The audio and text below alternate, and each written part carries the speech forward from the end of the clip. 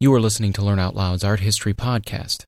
Each episode provides thoughtful analysis of the enduring artistic masterpieces that have become a hallmark of Western culture. For a full listing of the podcast released by Learn Out Loud, please visit us at www.learnoutloud.com/podcast.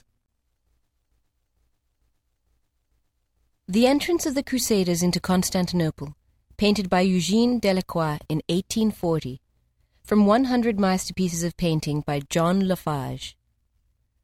So completely does our artist typify the so-called romantic.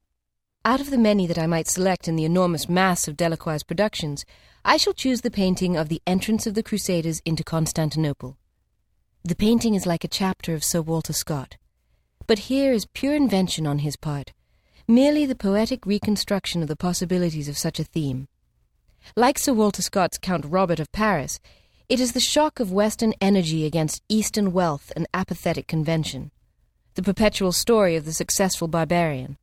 But it has more than that in it, and more than even the successful suggestion of a historical moment. And yet it has that also, and for the first time in modern painting, the costumes and trappings of the Middle Ages are represented, not as mere archaeology, but with the actual record of the thing seen. The picture has the meaning of a great drama, employing that ill-used word not in the meaning of the theatre, but in that of a condensed impression of agitated life. And, like lyric poetry, it gives the record of one great impression, the fatigue of victory, the confusion and hesitation of unexpected success.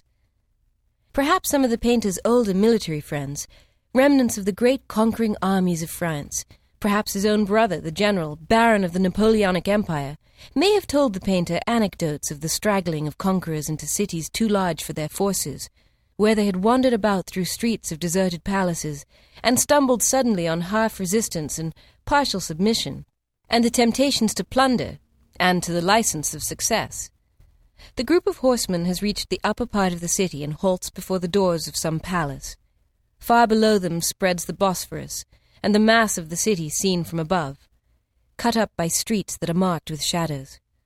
Up the steps behind them rush other companies, striking right and left in the useless rage of victory.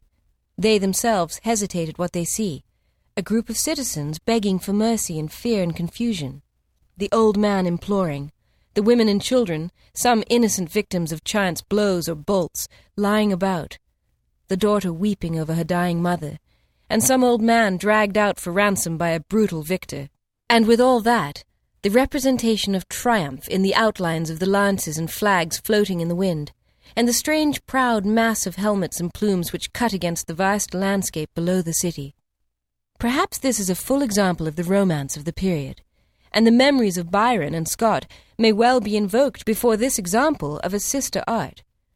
No paintings since that day have had an equal breath of life and grasp of imagination.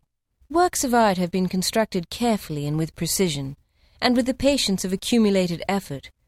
But the main power, the essence of the drama, the seeing of all together at one moment, has apparently deserted modern art in its more ambitious pages.